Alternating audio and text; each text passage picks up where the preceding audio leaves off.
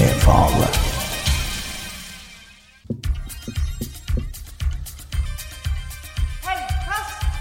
Med Fale. Hei og hjertelig velkommen da til Feilkast med Fale, den første sendinga etter covid-19, eller, oi sann, der kommer litt pip, eller korona. Elitserien den kommer endelig i gang nå, det er jo til tirsdagen allerede. Selvfølgelig da, så må vi jo bare ha med faste medlemmer. Thomas André, hjertelig velkommen, god dag. Jo, takk for det, takk for det. Vi bare informerer at vi er uten nærkontakt og 1 meters avstand. Ja, litt over 1 meter også, så det går veldig fint. Bare sånn kjapt, nå kom det jo fram nå at Bærum hadde drivet med litt grann ulumskheter i forhold til treninga. Hva tenker du om det? Nei, jeg tenker jo det at det er litt uheldig i og med at man måtte enten har tolket reglene litt forskjellig, eller at ikke alle kan gjøre akkurat det samme. Så synes jeg situasjonen er uheldig, og så er det sikkert noen omstendigheter her som gjør at dette kanskje ble verre enn det som var tiltenkt og sånn, men at situasjonen kommer ut og at det har oppstått er jo selvfølgelig uheldig, og da tenker jeg egentlig på at vi må på en måte ha det likt for alle. Men hvis du ser i lyset av at det er en samling utenfor Stortinget på 15 000 mennesker som står tett sammen, så faller det jo litt i fisk at det skal på en måte være der, men i forhold til konkurranse fortrinnet da, så blir det jo på en måte litt mer moralsk greie. For det skal jo være temmelig blåøyd hvis man sier at Bærum er det eneste laget som har gjort det her. Det vil jo være sånn... Ja, jeg tror også det kanskje er litt naivt å tro. Nå er det de som ble tatt, og ofte... Jeg har vært ute og kjørt bil selv, og vært den eneste som plukket ut av de 10 bilene i kø, som alle kjørte for fort, og så var det meg som ble plukket. Så det hjalp ikke å peke på de andre. Jeg trodde du skulle få en sånn tollerhistorie nå. Nei, det var ikke det. Men nei, altså det har nok vært kanskje flere... Det vil overraske meg hvis ikke det har vært flere situasjoner, men det er klart nå ble de tatt, og det er ikke heldig i forhold til konkurransebiten. Men når forbundet har gått til å si at de kommer ikke til å gjøre noe med det, ikke noe som helst, ikke en bot, ikke noe, vil ikke det, altså da er det noe vits i å sette de reglene da? Jeg mener at ja, det er mange som driver med det, men allikevel er det dem som ble tatt da. Altså burde man ikke fått en form for reaksjon om man liksom... Det er jo, vi snakker om demonstrantene, man snakker om at de som man greide å identifisere som jobbet i Obos, altså ikke Obos-ligaen da, men Obos-systemet, den fikk jo beskjed om 14 dagers karantene. Ja. Jeg mener at folk har jo gått hjemme, folk får ikke gå på stadion, det er masse, barnehager har vært stengt, skoler har vært stengt, folk har mistet jobben, permitteringer. Og så har man satt disse reglene, og de har jo vært likt for alle. Ja, jeg er helt enig med deg. Altså, enten så er det en regel, så er det ikke en regel. Og det er noe sånn midt imellom, eller at det ikke tas tak i hvis man bryter dem, det synes jeg er feil. Og jeg mener jo egentlig at det burde gjort noe med den demonstrasjonen som var i Oslo, ja.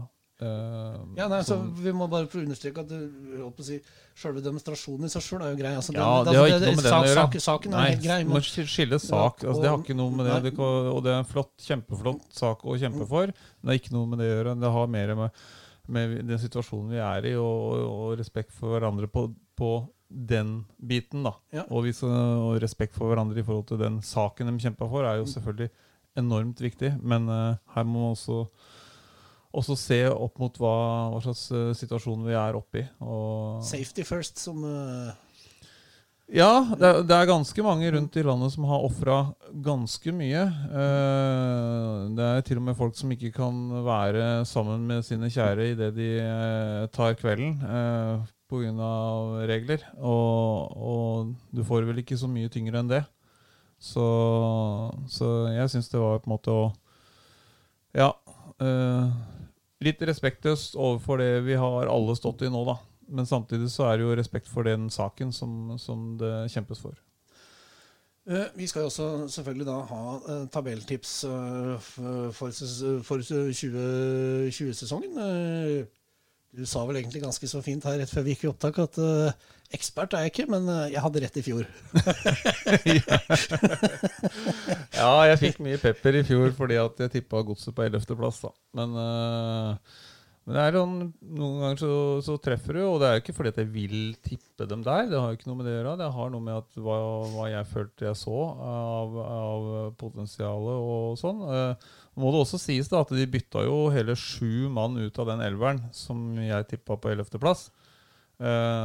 Så vi vet jo aldri hvordan det hadde gått, om man hadde fortsatt med samme teamet og laget hele sesongen, så det er jo vanskelig å si, men nå ble det jo akkurat der som jeg tippet, så ja, det var godt at jeg tippet dem over streken, og at de holdt seg i hvert fall. Ja, nei, for hvis du tar litt det sånn kjapt, så er det jo, de hadde jo det var jo for full fart ned i Obos, når Henrik Pedersen kom og overtok denne skuta, så det jo, var jo få lyspunkter, selv om han prøvde å finne dem. Ja da, og det er det, og så er det klart at det er vanskelig å snu ting når man er på en måte en sånn negativ trend. Samtidig så har godset vært der før.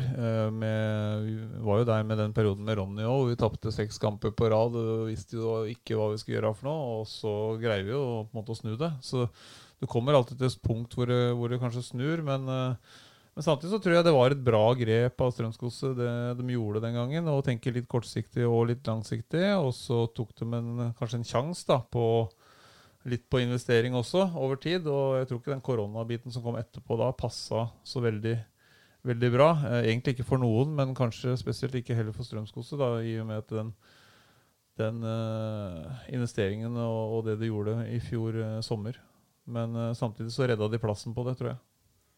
Og jeg synes det var riktig å klinke til sånn som de gjorde. Og jeg synes det var mye oppløftende også hele høstsesongen. Jeg synes det var morsomt å se på i perioder, og det var en heltemodig innsats, og jeg synes det så mye guts og tæl og lagånd der på veldig kort tid, og det skal jo all ære til Henrik Pedersen på å greie å få det til. Og greie å snu det og få en teamspirit der som jeg synes var veldig bra. Og så tenker jeg også at man skal ha litt i bakhodet at hvilke kamper treffer man hvilke motstandere, og hva har de å spille for. Så jeg i forhold til tippetips og alt mulig sånn da, så tenker jeg også at man må tenke litt grann på hvem man møtte når, og sånn i stedet for å på en måte gå rett i skyene da, på høstsesongen, som isolert sett var bra. Ja, men samtidig nå så har man jo, hvis man tenker Henrik Pedersen virker jo som en sånn veldig energibunt, men samtidig som også en som krever veldig mye av omgivelsene sine. Jeg har vel liksom kanskje sagt noen ganger at det er en litt sånn dansk variant av Tom Nordli, altså uten at det er noe negativt til det, men at det er jo kanskje en som spiser opp de rundt seg. Det er kanskje ikke det blir jo ikke en sånn Wenger-Eggen-type som blir liksom 15-20 sesonger i en klubb. Ja, jeg har ikke så tett inn på dem at jeg vet om det, men det jeg ser også er jo at han er veldig energirik og gir mye av seg selv, men også hørt da, og fått innspill på at han krever mye av de rundt seg, og det er klart, over tid så kan man på en måte bli mett, både som spiller og som i apparatet rundt da, fordi at det kan bli litt mye da, hvis man er vel i nærheten av for eksempel sånn som Tom Nordli er, så kan det kreve veldig mye, og da skal du på en måte ha ganske bein i nesa for å så holde ut da, i lengden. Så det er en utfordring det, men som sagt jeg kjenner han ikke så godt, og vi vet jo ikke akkurat hva han sier i spillemøtene heller nå. Nei, jeg tenkte liksom, hvis du hadde vært sportsdirektør og en hadde ringt deg klokka, det har jo stått i avisen, han hadde sagt selv at han ringer jo da i 5:60 til Jostein, hvis det er et eller annet han liksom kommer på, og det er klart, ja. Det er jo en søt historie til å begynne med, men hvis det er sånn ja, sånn jobber vi i kunstgressbransjen nå. Sånn jobber vi hver dag. Så jeg skjønner ikke helt hva du prater om. Nei, altså, jeg blir byggevarebransje. Jeg blir også ringt 7 hver dag, men sportsdirektør men fotball er ikke 9-4 jobb. Fotball er 24 timer i døgnet, og fotball er dugnad. Så når du jobber i fotballen, så spør du meg, så kan du ikke ha stillingsinstruks. Ja, altså du kan ha stillingsinstruks med føringer på ting, men hvis du skal bare gjøre det som står i instruksen din, så blir det ikke noen resultater til slutt. Da blir du maks en middelhavsfarer. Du må putte mye ekstra i potten, og det må du gå utenfor arbeidstida. Men samtidig så har man jo nå har jo det vært dette koronagreiene, det har vært litt permitteringer, det har vært litt sånn, og det har vel også en innvirkning kanskje også på tabelltips. Jeg vil jo tenke at Ja, jeg føler jo at alle starter likt her da. Altså, det er jo et like elendig oppkjøring for alle. Men det som blir spennende nå, det er jo å se hvilken tilnærming har hvert enkelt lag gjort. Altså, har man sin koronavariant her? Noen har jo veldig tro på det å finne en formtopp til seriestart, ikke sant? Og så prøve å holde den utover. Andre vil jeg tro har en tilnærming til at nei, vi skal trene jevnt hele tida. Og andre igjen har på en måte et lavt intensitetsnivå på trening for at de skal hele tiden bare at kampene skal være maks hver gang. Så her kan man gå inn forskjellig inn i sesongen. Nå har man hatt lang tid da. Og når jeg var spiller så husker jeg at det var fryktelig lang tid fra midten av desember til starten av mars. Og nå har det jo doblet seg på lang oppkjøring, så julebordsesongen ble ekstremt lang. Ja, jeg husker når jeg spilte selv, altså, du var jo lei når seriestart kom. Ja. Så lang oppkjøring var det. Og nå har de jo doblet den. Men det er klart at det var ikke sånn da jeg var ung. Men når jeg ble rutinert og eldre, så ble det sånn der ja, da begynner sesongen. Fordi at det er så lang oppkjøring. Men nå har kanskje ikke du vært borti det så mye, men allikevel når man da ikke får trent på en måte normalt, det blir mye løpeøvelser. Altså, du har jo selv sagt at grunnen til at det store målet var at det var litt makelig anlagt. Altså, hvis du bare hadde fått løpeøvelser, bare sånne enkle passningsøvelser, ikke noe, det må jo bli kjedelig motivasjonsmessig også, tenker jeg.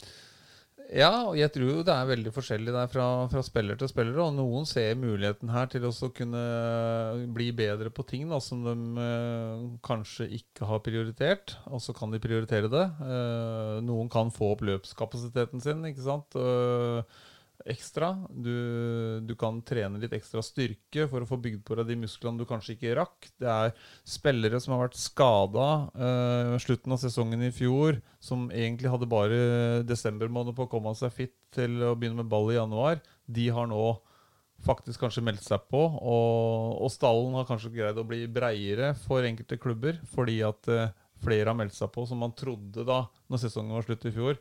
Så trodde man at ok, han kan vi ikke regne med, og han kan vi ikke regne med, men plutselig så er de med allikevel. Så er det mye ting å tenke på her, men jeg tror motivasjonen til spillerne er veldig høy nå. Altså. Jeg tror vi får et voldsomt energinivå i de første kampene. Og så er jeg spent på hvor lenge det varer. For hvis det er lenge siden du har gjort noe, så er du helt i 100, og så kan du få en ordentlig dipp etterpå. Så derfor så blir det veldig spennende å se hva klubbene har gjort da, av forskjellige ting. Men så har vi dette publikumsaspektet. Da. Du nevnte jo selv at hvis det ikke var publikum på stadion, så ble det jo som en helt vanlig jobb.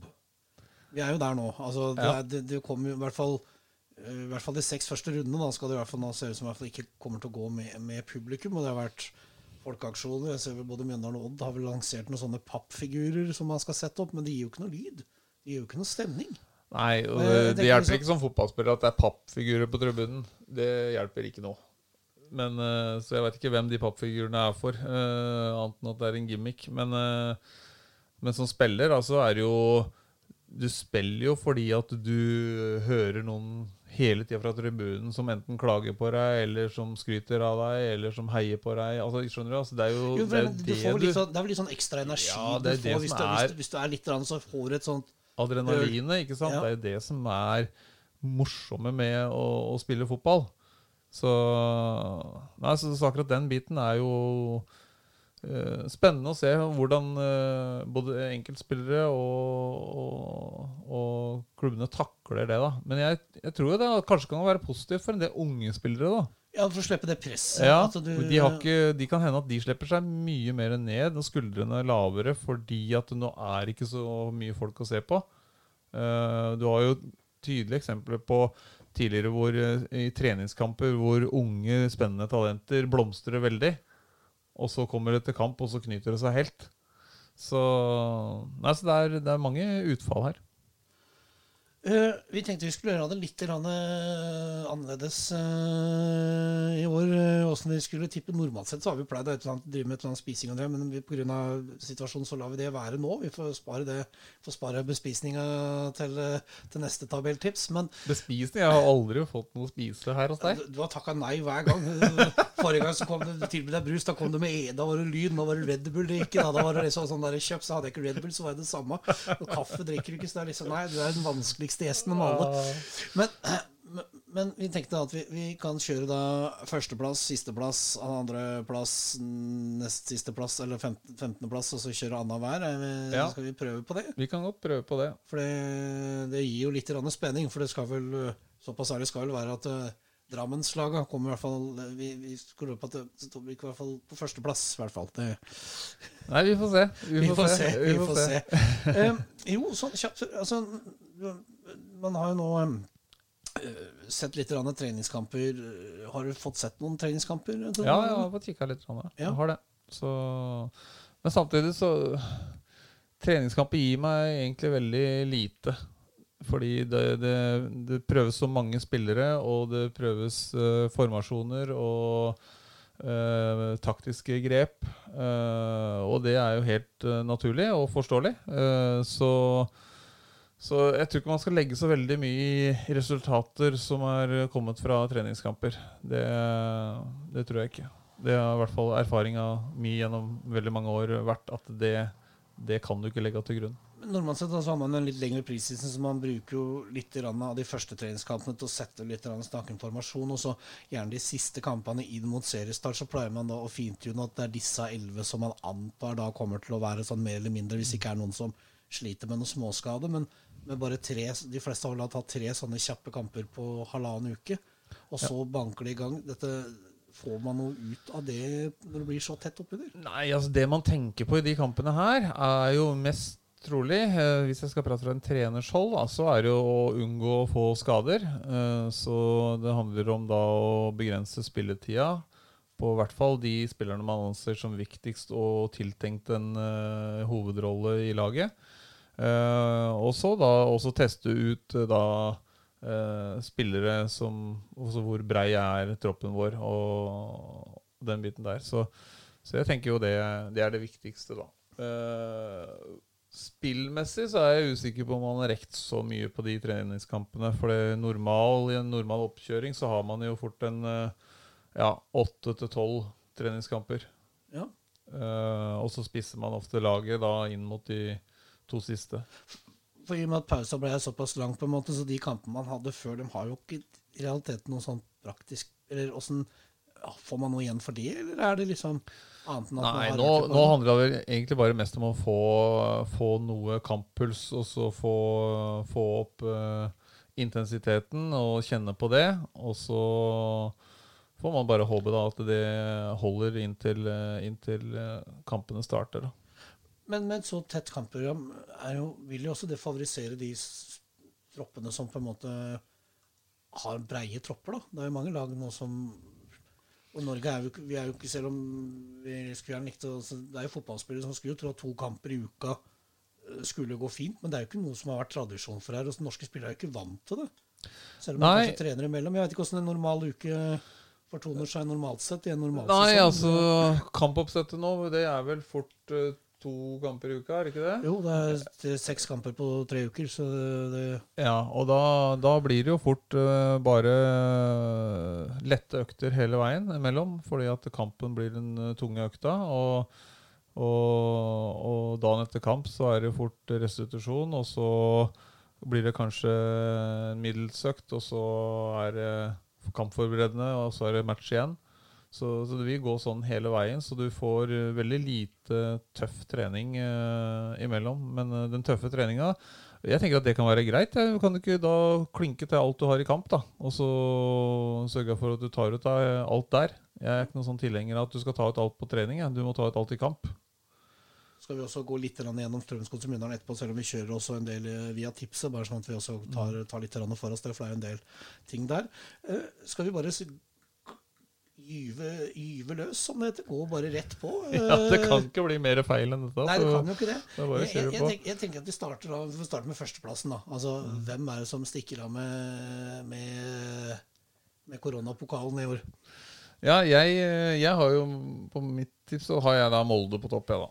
Ja. Det er jo kanskje veldig kjedelig, men jeg tror at de er såpass sterke og solide. Eneste som var litt score i forhold til tips på dem nå, var at Forhen ble borte. Det synes jeg svekket Molde og styrket Brann. Men jeg tror fortsatt at Molde har såpass bredde i troppen sin nå, og at jeg tror de kommer til å være mest stabile da, laget gjennom hele sesongen. Men hadde Molde i realiteten noe valg? Man kunne ikke ha fortsatt med Forhen, eller uansett hva man hadde gjort, så hadde man kanskje blitt feil. Altså, om man hadde beholdt den, så hadde det blitt feil. Man har jo en spillergruppe der, sånn, da, med tillitsforhold der. Samtidig så er det jo en av kanskje, i hvert fall Eliteseriens beste stoppere. Ja, jeg har egentlig ikke lyst til å begi meg inn på den saken der, for at, den har jeg satt meg litt for lite inn i, og det er sikkert kanskje flere sider enn det som har kommet fram i media også. Men nå har Molde tatt et valg da, og nå har han finnet seg en ny klubb, så da får vi måtte ta utgangspunkt i det. Men han er i hvert fall en veldig, veldig god midtstopper. Som du sier, Molde er vel kanskje det eneste laget som har muligheten til å kanskje mønstre mer eller mindre to greie førsteelvere og gjøre det ganske greit i Elitserien. Ja, jeg mener at de har såpass bredde i troppen at jeg tror de vil stå bra i det i løpet av denne korte sesongen som blir, og det tøffe kampprogrammet. Vi går selvfølgelig også på Facebook sin til å legge ut dette tipset, bare sånn hvis man skulle prøve dette. Men da hopper vi jo helt ned til bånd. Altså, dette blir jo veldig store sprang her. I hvert fall til å begynne med, så blir jo sprangene mindre. Men hadde du også Molde på topp? Jeg hadde også Molde på topp. Ja, okay. Det var derfor vi var så enige for en gangs skyld. Er ikke det? Ja. Så, nei, jeg ser ikke for meg noe annet. Altså, de har jo vært det sterkeste laget. Og det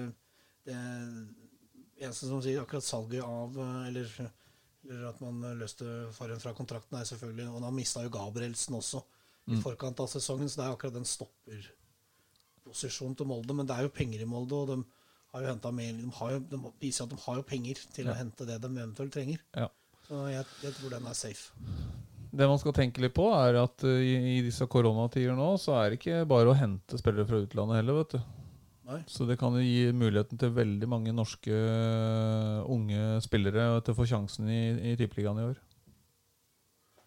Det er jo både positivt og negativt, kanskje. Ja, det er veldig positivt for de unge spillerne i hvert fall. Det er det. Men for norsk fotball generelt at alt for mange talenter får slippe til, er kanskje ikke gunstig det heller. Ja, det vet jeg ikke. Jeg vil jo gjerne at flest mulig norske får sjansen, jeg da. Ja. Og gjerne noen lokale, og det tror jeg man kanskje blir tvinget frem til i hvert fall en del klubber kan bli det. Ja. Så er det jo den berømte 16. plassen da. Der har jeg med all respekt satt Sandefjord. Jeg ser liksom ikke jeg kan liksom ikke helt se at Sandefjord skal kunne greie å nå gikk jo Høybråten nå til Bodø, og de sliter jo. Det er jo har jo da en trener som krangler åpenlyst med sportsdirektøren, som er Bugge da, for så vidt. Du kjenner jo Bugge, han er sikkert ikke vanskelig å ha med å gjøre han, det er jo ikke det, men... Nei, Bugge er hyggelig fyr, men jeg vet ikke hvordan han er som sportssjef, da, om han er så hyggelig da. Nei da, men det har jo vært mye innad der også. Ja. Man har en trener på utgående kontrakt, det er ikke noe penger der, det er ikke noe engasjement rundt klubben, og uten korona så hadde de også slitet med engasjementet. Så liksom jeg kan vanskelig se at Sandefjord, jeg tror også Sandefjord kan bli stygt, at det kan bli en litt sånn derby for de som husker det for en 10-15 sesonger siden, hvor det var kanskje en 3-4 poeng kanskje bare. De hadde vel en sånn sesong en gang de var oppe for mange herrens år siden også, hvor de fikk noen få poeng. Og jeg er jo for så vidt enig med deg da. Jeg har jo Start nederst da, men jeg tenker også at De spiller jo litt, de nyopprykkede lagene, de spiller jo på entusiasme i starten, da, og de blir undervurdert av de andre lagene. Og de kan late som de ikke blir undervurdert, det blir det.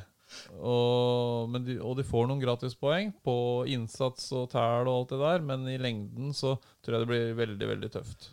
Men den entusiasmen blir ikke den litt borte nå som på en måte den koronasituasjonen, at man har spredd nå sesongåpninga, eller altså vi er jo 3 måneder forsinket omtrent. Ja, og du får ikke noe publikumsstøtte heller akkurat nå. Nei, ikke sant, så all den entusiasmen og gløden rundt laget, den er jo, altså det gjelder jo alle laga, men det du eventuelt hadde med deg inn fra fjorårssesongen, det er jo nå borte. Ja, samtidig de som har rykket opp da, de har jo en entusiasme fordi de skal spille tippeliga igjen, og så de har nok en go der, men de får på en måte ikke noe ekstra boost da fra publikum, som ofte hjelper da, i sånne situasjoner. Så jeg tror det blir veldig tungt for Start, og de hadde jo, må jeg si, en fantastisk greie når de greide å rykke opp. Det må jeg bare berømme. Det var jo helt utrolig, og all ære for det. Men jeg er redd at de må rett ned igjen. Ja, for at da kan vi jo for så vidt, jeg har jo da kan vi ta nest siste før vi tar nummer 2. Ja. Jeg har jo da Start der, for der antar jeg vel at du kanskje har det laget jeg hadde sist. Ja, der har jeg satt Sandefjord, og det er egentlig bare for at ikke jeg skal tippe helt likt som alle andre. Ja, ikke sant, ja. Men det er jo på en måte den man setter på en måte på de 2 nederste plassene, og nå mistet man jo Damien Lowe blant annet. Ja, og det er det samme argumentet som du sa i sted, at det ser tynt ut, og så får jo bare Sandefjord vise at vi tar feil på det, og det hadde vært kjempegøy på dems vegne hvis de kan lykkes og klare seg, og vi ønsker Bugge lykke til, og det hadde jo vært kjempegøy for han om de hadde fått til det, men sånn som det ser ut nå, og det vi må ta utgangspunktet, så synes jeg det ser syltynt ut, ja. Det er jo et overgangsvindu nå, det åpner for så vidt i dag. Innspillsdator, det var snakk om 10. juni, så det er klart med litt far for at enkelte kan få litt penger mellom hendene, at ting kan forandre seg her, for her kan jo i hvert fall for båndstriden får man inn en klassespiller, for nå er det også litt kjøpers marked, kanskje også i og med at ligaen ikke helt har kommet i gang nedover i Europa, det er mange som lurer på kontrakter, at det kan jo være muligheter for en dyktig sportssjef nå å gjøre et par gode dealer. Ja, men samtidig da, og nå må du jo arrestere meg hvis du vet noe mer enn meg, men jeg tror jo ikke de kan hente noen fra utlandet i disse koronatidene. Der har du vel den er litt usikker på. Uten at jeg har sjekket det nøye, så hvis man ikke kan det, så må man på en måte bare hente fra Obos og av konkurrentene. Så jeg må innrømme at jeg har ikke full oversikt over det. Men det er klart, hvis de kan gå og hente og forsterke seg nå i det vinduet, og noen gjør kanskje det, hvis jo, det kan man jo, for Brann hentet jo nettopp en keeper fra... Nei, han var jo spilt i Kongsvik, det stemmer det. Det er jo, ja.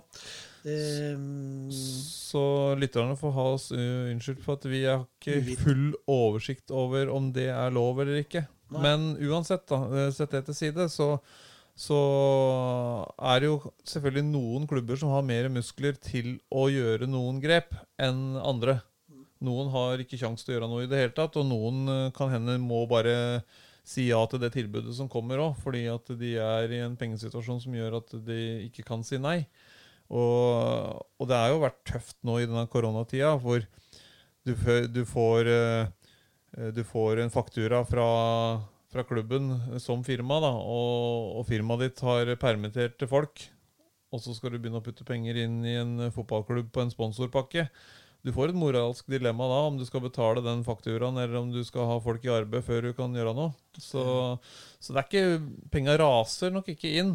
Og da er det jo artig å se da, sånn som Strømsgodset som lagde tiltaket med de mursteinene, og du ser at folk på en måte har lyst til å bidra. Man har lansert noen sånne fliser som er tilsvarende, så det har jo vært en del artige varianter her med... Ja, men allikevel så dekker de kanskje ikke det opp alt som skulle vært der.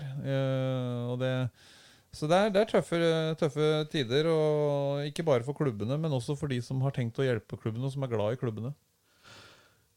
Vi kan jo hoppe videre. Da er vi jo på plass nummer 2 da, altså annen plass, i og med at vi kjørte en liten nedrykksduo på bånd der. Jeg har faktisk jeg har vært offensiv, jeg har vært frisk, jeg har troa på Bodø. Jeg setter Bodø som 2, selv om ja da, de har solgt unna noen spillere, men det virker som at treneren virker hva han gjør, og det er en engasjement i laget, og det er en go der, og de har jo kanskje en av de mest spennende spillerne i Eliteserien, som er Saltnes, da, som er kanskje en av de mest spennende spillerne. Det er keeperplassen jeg er litt usikker på der, men jeg har vært frisk og tatt Bodø der. Ja, og jeg synes jo det er veldig friskt, det da. Ja, Jeg får ikke tippe som alle de andre, var det en som han sa en gang. Ja, ikke sant? Nei, Bodø-Glimt var jo fantastisk i fjor, og morsomt å se på, og sprudlende og alt det der, men jeg prøver å se litt sånn statistisk på det da, at ofte så er det jækla vanskelig å gjenskape sesongen en gang til. Dels fordi at man ofte ikke, altså det er mye vanskeligere å gjenskape da, en greie enn å så vinne innimellom. Jo, men Strømsgodset, du var jo en del av... Ja, men vi greide ikke seriegull året etter.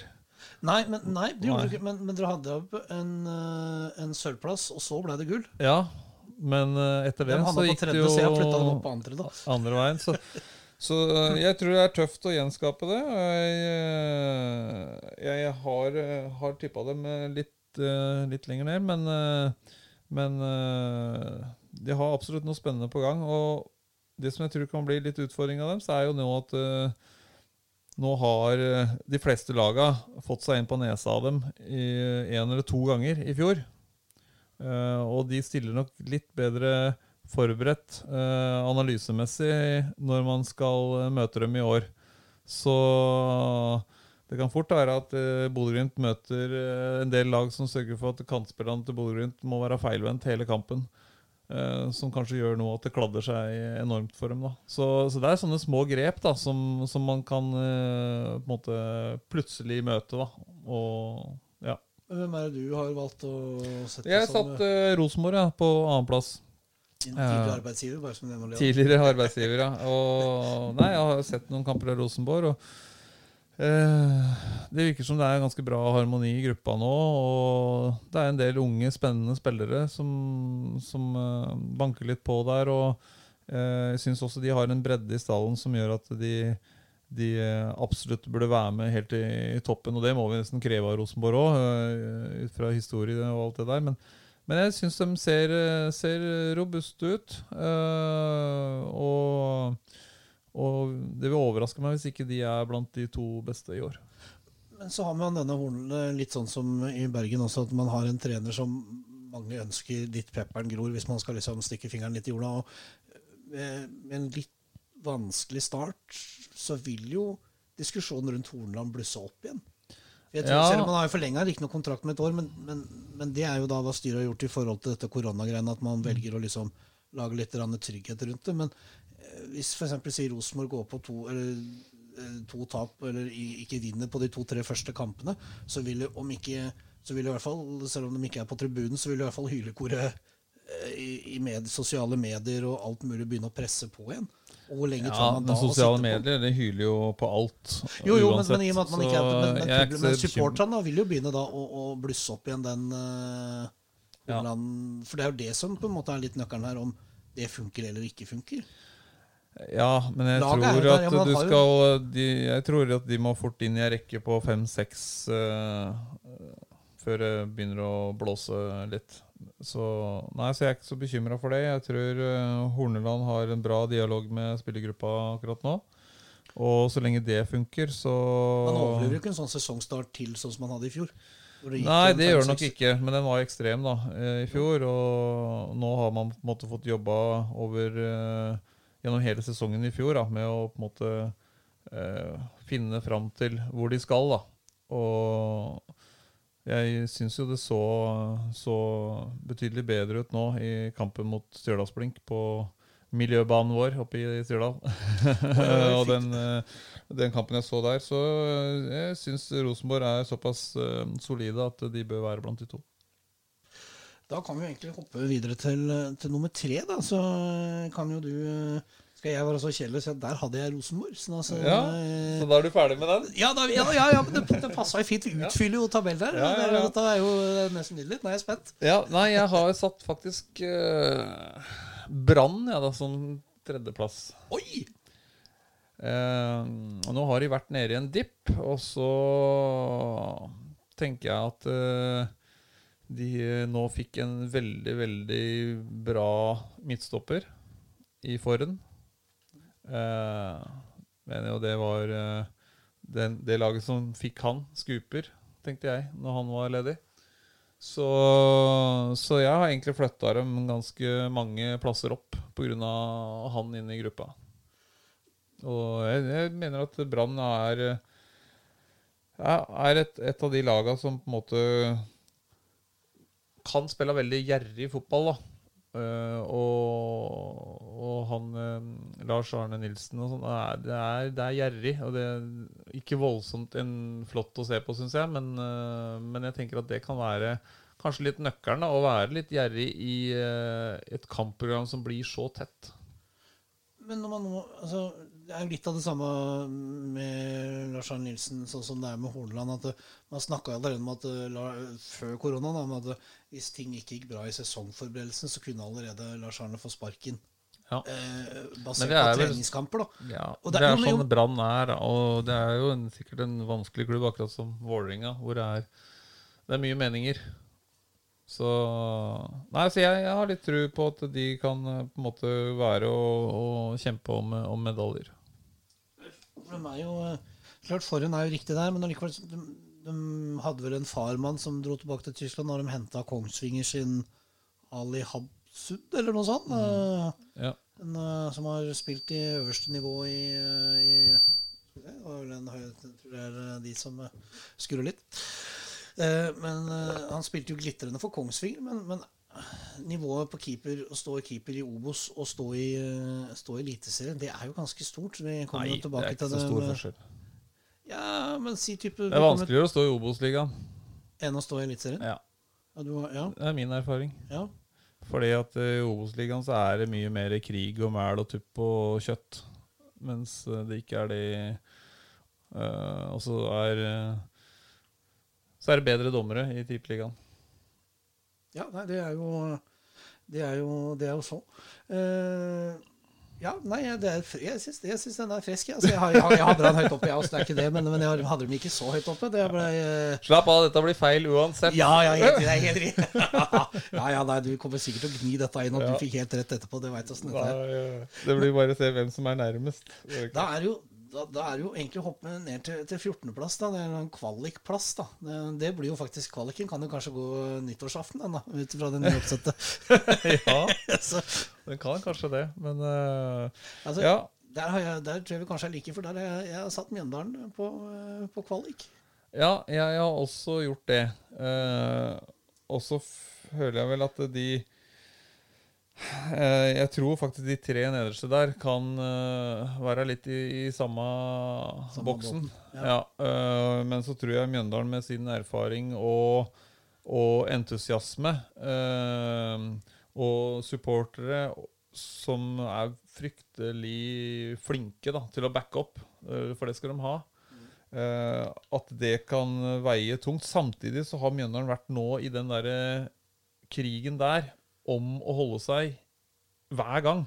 Ja, så de vet akkurat hva som skal til.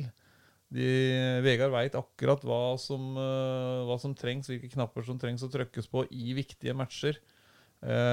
Og så tror jeg, i hvert fall det jeg har sett da, av Mjøndalen, så legg merke til at de greier å kapre seg en poeng borte mot egentlig gode hjemmelag.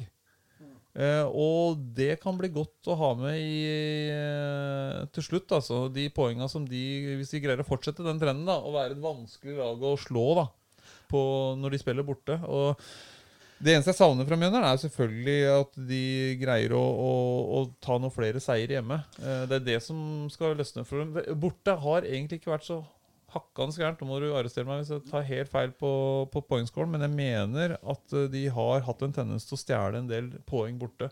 Og greier å vinne hjemme og spille U borte, så trenger du aldri å tenke på Erik. Nei, men likevel så var man jo da et overtidsmål unna. Det sto veldig jevnt. Ja, men det er fordi de vinner for lite hjemme. Ja, men nå hadde man har et par plusser her. Kanskje det er jo at Gauseth er jo da klar til seriestart. Ja. Men hvem skal skåre mål da? Nå gikk jo Olden av på den siste treningskampen, og det skal også nevnes at Mjøndalen har jo ikke vunnet en eneste treningskamp i år. Nei, Han hadde tapt samtlige kamper nå frem til Sandefjord, da, som han møter og spiller 0-0 mot Sandefjord. ja. I en kamp hvor Sandefjord i hvert fall rystet dem de første 5-10 minuttene, så det døde liksom litt kampen litt grann ut. Ja. For det er spillergruppe, selv om liksom, ja, det er treningskamper, når du ikke vinner på x antall kamper, så må jo det gjøre noe mentalt. Klart at du tar det med deg, men igjen, jeg mener du ikke skal legge så mye i de treningskampene. Det er når alvoret tar til at det endrer seg, fordi jeg har vært med tidligere på å ikke vinne en treningskamp før seriestart, og så plutselig bare vinner du en kjemperekke når serien starter. Og så har jeg vært med på omvendt også, hvor alt har gått på skinner, og så har du en kjempesmell når serien starter. Så jeg tror ikke vi skal legge av noe fasit på det ene eller det andre, og så får vi heller bare se når serien starter, hvor godt rustet de er. Men jeg mener fordelen deres er at de har vært i dette før. De er et jækla dødballag. Dødball er det som vipper jevne kamper i din favør eller disfavør. Og Mjøndalen må da ha noe mer enn dødball å flyte på for å klatre oppover på tabellen. Men jeg mener at det de har nå, gjør at de står best rustet til å på en måte kapre den kvalikplassen, eventuelt å komme seg et par-tre plasser høyere. Skal vi også ta bitte litt mer om Strømsgodset-Mjøndalen når vi er ferdig, men bare så at vi får gjennomført. Men allikevel så er det, altså, de har jo i hvert fall litt gode kort på hånda, i og med at man da vurderer Start og Sandefjord som såpass skrøpelig, da. At det også er for jeg tror ikke det blir like jevnt i år som det var i fjor i bånn heller. Det vil vel kanskje, i og med at de får et tettere kampprogram, denne liksom, situasjonen gjør at det blir ikke like jevnt, at det blir kanskje litt større forskjeller da, mellom lagene, for det var siste serierunde i fjor, så kunne teoretisk sett 6 lag rykke ned. Ja, det var jo ekstremt i fjor, da. Ja. Men jeg tror fortsatt at det kan være en tre lag som er kanskje 4, som må være involvert her. Så her, nå vet jeg vi kommer til et ganske stort sprik, fordi at nå kommer jo 13. plassen, vi kan hoppe opp der. Altså da første sikre plass, eller ikke det? Ja. Der har jeg valgt å sette Ålesund. Der har du Ålesund. Ja, der har jeg Ålesund. Ja. Jeg ser liksom for meg at det har ikke vært så mye skriveri om dem, og Bohin har vært liksom litt sånn som litt på defensiven, liksom klagd litt på regelverk og treninger, og det har vært liksom, han har til og med gått ut og sagt at det kan jo godt at vi skal til Lerkendal, at vi mønstrer et rent juniorlag, fordi at vi da skal møte Stabæk hjemme i neste kamp. Altså, er det et sunnhetstegn?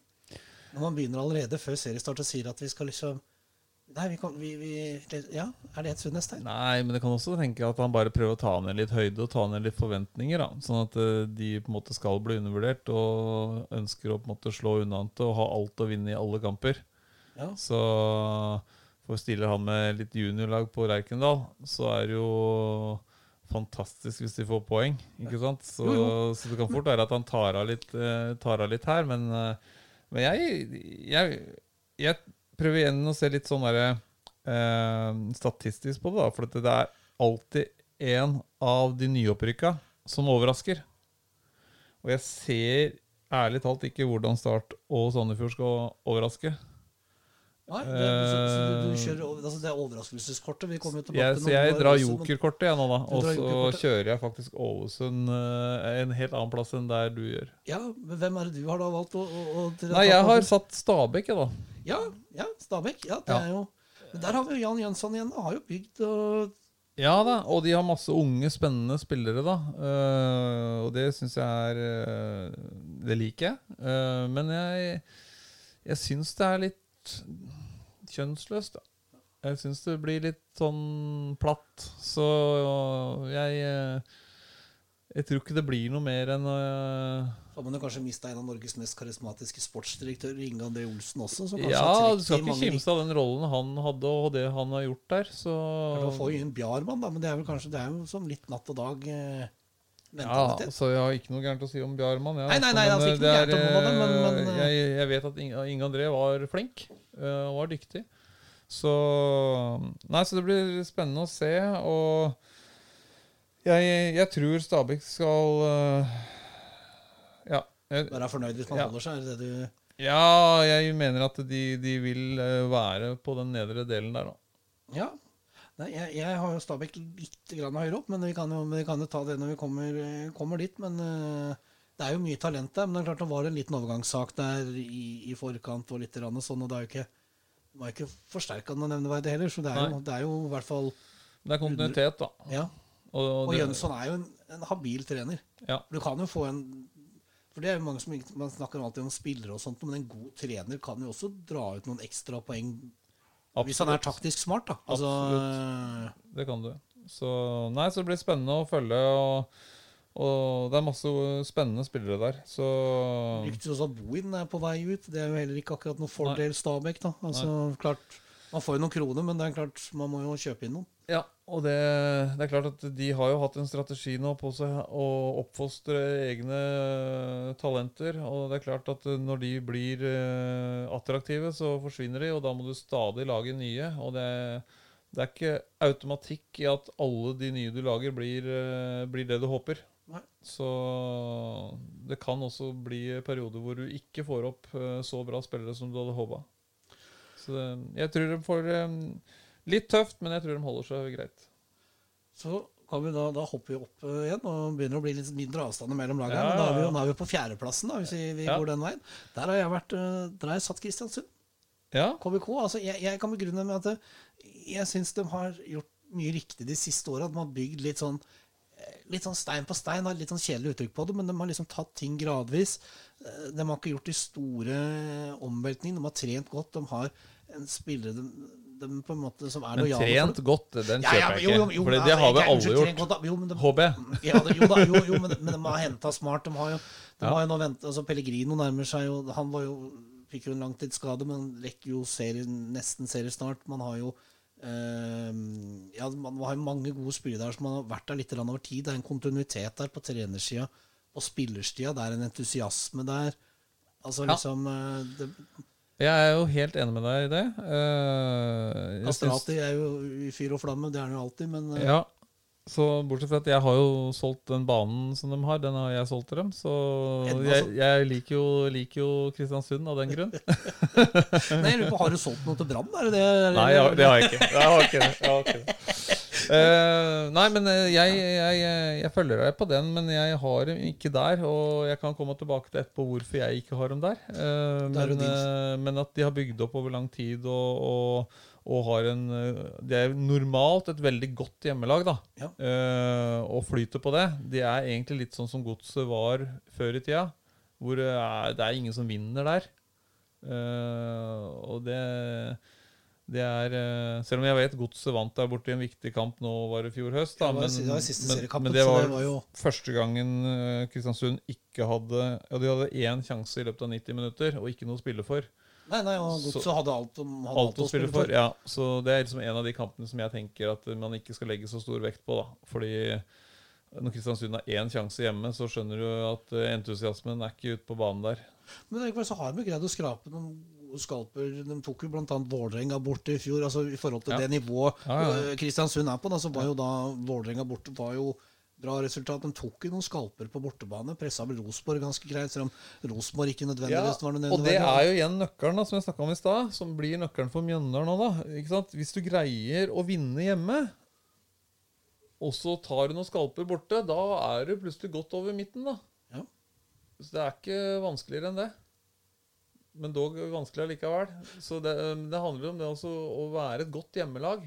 Og det var vel det jeg skrev litt om det før sesongen i fjor også med Godset, at det er det handler om, å sørge for at du har den i banken da. At du er solid hjemme. For jeg husker under den tida når Ronny var der og vi jobbet med han, så altså, du var aldri bekymret om du lå under 1-0 til pause, for du visste at dette snudde vi. Og så fikk motstanderen et mål da. Så fikk du med et til da får vi skåre 3 da. Ikke sant? Det var holdningen. Og når du har den, så da har du så mye selvtillit, du har så mye tro på det du driver med. Og det er den du på en måte må greie å få inn da, og få som lag da, at du har den hjemmestatistikken med deg. Hvem er det du valgte da å forære den? Fjerdeplassen i år kan jo faktisk, hvis det ikke blir noe cup, da generere faktisk en e-cup-plass. Bare sånn at vi har nevnt på det også. Nå jobber man jo for at cupen skal gå likevel, kanskje, da, men det er jo ikke akkurat ennå. Men det som har vært sagt, er at fjerdeplassen i år vil da garantere den plassen, e-cup-plassen som normalt sett hadde tilfalt cupvinneren. Ja, og jeg tror den havner til Gerd, da. Til Gerd? Til Gerd. Oi, oi, oi! Ja, alle damer i Ålesund heter Gerd. Ja. Så jeg har kjørt Dark Horse der. Det er liksom akkurat som når Kurt Nilsen vant World Idol. Så har jeg satt Ålesund da på den fjerdeplassen. Fordi det er alltid et lag som overrasker. Litt ref Bodø-Glimt i fjor, som flesteparten tippet på nedre halvdel, og langt nedi der, og tok vel medalje, så tror jeg at i år så er det et nytt lag som kommer dit, og da er mitt wildcard på Ålesund, siden i mangel av alternativer, da. Fordi jeg mener... Går den inn, så er det nesten større enn Ålesund Brant. Ja, det er... Nei, men den er frest. Ja, men altså, jeg tenker også sånn, ja, statistisk sett så gjør jo et av de nyopprykka lagene det veldig bra. Ja, det gjør det. Og som du sier, i mangel på noe annet, med all respekt for Sandefjord og Start, så er det jo bare Ålesund igjen av de 3 nyopprykka, og det var vel det laget som var best i fjor i Obos, selvfølgelig. Så. Ja, og så tenker jeg at de prøver kanskje å gjøre seg selv til en stor underdog, da, og ta ned litt høyde, og så har Bohin nå fått jobba som trener i Sandefjord en lang periode, og testet ut sine fotballideer, og både lært av det, og erfart av det, og både bra og dårlige ting, og så tror jeg han kanskje er enda bedre skodd da, til å kunne gjøre noe grep med Ålesund, Nei, så jeg har litt trua på den, men det er klart det er litt skudd fra hofta for... Men Ålesund er jo også et litt sånn publikumslag, på en måte, en som på en måte blir litt båret frem av publikum. Og det blir jo ikke så mye av der nå. Nei, ikke sant? Det er jeg enig i, men det har vel egentlig vært veldig fallende da. Jeg tror ikke publikum, det har ikke vært så voldsomt med publikum der det siste året. Men sånn, jeg tenker sånn som når Strømsgodset hadde denne fantastiske hjemmerekka si, altså jeg mener, man kan jo tilegne supporterne noen av disse poengene også. Man snakker ofte om at supporterne er 12. mann. Altså, det må jo hjelpe til å bære fram når du har da en hel stadion som står og er helt ville. Så, selv om noen ikke takler det presset, men jeg mener at det gir jo en liten ekstra selvtillit at du har alle i ryggen, du kjenner gåsehud kanskje når du allerede under oppvarminga, at du ikke hører omtrent introen på låta, eller altså låta som blir spilt over stadion, fordi at publikum er helt i fyr og flamme. Men det som kan skje nå da, er at nå hvis de 6 første kampene for eksempel går uten publikum da, og hvis du da greier å ha gjort det bra, uventet bra da, i de såkalte treningskampene som er seriekamper, men de spilles for tomme tribuner, så det blir som treningskamper, så kan du få en kjempeboost på første kamp når først publikum får lov å komme. Ja. Ikke sant? Så hvis Ålesund på en måte ligger på 4.-5. plass da, når man kommer inn med publikum, så har jo de et stort potensial til å fylle den stadion, kanskje mer enn det Sandefjord har. Om de skulle ligge der. Ja. For da kommer det 1200 sannsynligvis allikevel, bare. Ja. Så jeg bare tenker at det her ligger et potensial da, og det også greie å komme seg ut av denne her uten publikum-kampene og i best mulig pole position da, for å få effekt av publikum. Ja, for sånn teknisk sett så er det jo kanskje nesten litt fordel altså, type Sandefjord og de lagene som dessverre ikke har den store entusiasmen på tuben. De er jo det er riktig. Litt vant til å spille for tomme tribuner da. Altså for det er vel en greie det også. Ja. Du har jo vært i Lyn og som har spilt altså, på Ullevål, som kanskje var litt for stor stadion i forhold til hva du greide å dra inn av publikum, og man greide egentlig å flytte hele publikum ned til 6. divisjon, eller hva det ble satt til, det var etter din tid da, men allikevel med 1500-2000 mennesker, det var jo ikke noe mer på eliteseriekampene heller. Neida, den perioden jeg var i Lyn, altså når jeg kom til Lyn, i 1. divisjon så hadde vi jo 600, og så når jeg dro fra Lyn så hadde vi jo 10 000 cirka. Det var sånn cirka 8-9 000 Ødegård-fans. Ja, nei, men det var jo da kjempet vi om seriegull og sånne ting, så det vokste jo i takt med det. Så, men absolutt, de kampene nå uten publikum er jo selvfølgelig en fordel ved de lagene som ikke er vant til å ha noe publikum. For det kan jo også ta presset kanskje da, si, ja, for si type, ja, ta Ålesund skal til Lerkendal da, altså normalt sett den gryta som er der, eller Brann stadion, at det tar litt brodden av den der, oi, hva... Ja, og da får du ikke det trøkket på deg, og en del spillere kan blomstre av det. Så... Ja, så det er litt spennende. Da kan vi hoppe ned på femteplassen, så går vi litt sånn, og der har jeg lagt Brann da. Ja. Så snill er jeg. Altså, jeg tenkte det at det liksom, det er et mannskap som er mer enn bra nok, men det er det å få ut det potensialet, og det er litt usikkerhet rundt treneren. Det har vært litt utskiftinger her og der, og det mangler jo kanskje en sånn soleklar spiss, føler jeg. Altså en som, altså for å vinne Eliteserien, eller få medalje, så ser jeg sånn som Odd fjor, som ikke greide helt på slutten. Da hadde du Børven som ligger på et par og 20 mål. Altså, du har hatt Rosenborg tidligere, som også har hatt spisser som har skåret 18-19-20, var toppskårere. Molde, altså det er jo spillere som skårer mål. Jeg ser liksom ikke en målskårer i Brann. Nei, men samtidig da, så historisk sett så synes jeg alltid Brann har greid å finne målskårere, og finne nye målskårere som du på en måte ikke har hørt om, og egentlig alltid hatt det, målskårere. Nå hadde du kanskje det ikke i fjor, men det er alltid noen nye som dukker opp, tenker jeg. Det er alltid noen som griper sjansen når du kommer i ringen. Spillestilen til Lars Arne Nilsen er jo ikke akkurat bjuk, som du sier, den er litt kjedelig, litt traust, men allikevel det skaper jo poeng, men det blir kanskje ikke rom for at den der spissen som... Nei, altså, det må jo henge litt sammen da, på at han finner en spiss som på en måte passer inn i hvordan han vil spille, men jeg tror samtidig at det kan være, og nå er ikke jeg noen tilhenger av tight defensiv fotball i det hele tatt, jeg er helt motsatt, men jeg tror jo at det kan være en liten fordel da, å være tight, og når de har fått foran bak der, så tror jeg de får den sjefen de trenger på det, og samtidig så er han såpass god med ballen at det kan også gjøre litt grann med spillestilen til Brann for å få den foten til foran. Din femteplass? Ja, jeg har satt Bodø/Glimt der, da. Du har satt Bodø/Glimt, ja. Og det er sånn et par steg tilbake. Tror at de får litt tøffere nå, fordi jeg tror motstanderen kommer til å ta de mer på alvor enn det de gjorde i fjor, og kommer til å gjøre noen analyseforberedelser som gjør at det kommer til å stokke seg litt grann mer for Glimt i år. Og det tenker jeg at det kan være nok da, at de kan få litt sånn Men samtidig så er vi enige på en måte begge at det er jo øvre del, altså det er jo en topp 5-plassering på Bodø, og det viser at den jobben de har gjort der har på en måte... Nei, jeg mener at de skal ikke være misfornøyd med en femteplass heller, ja, da. Nei.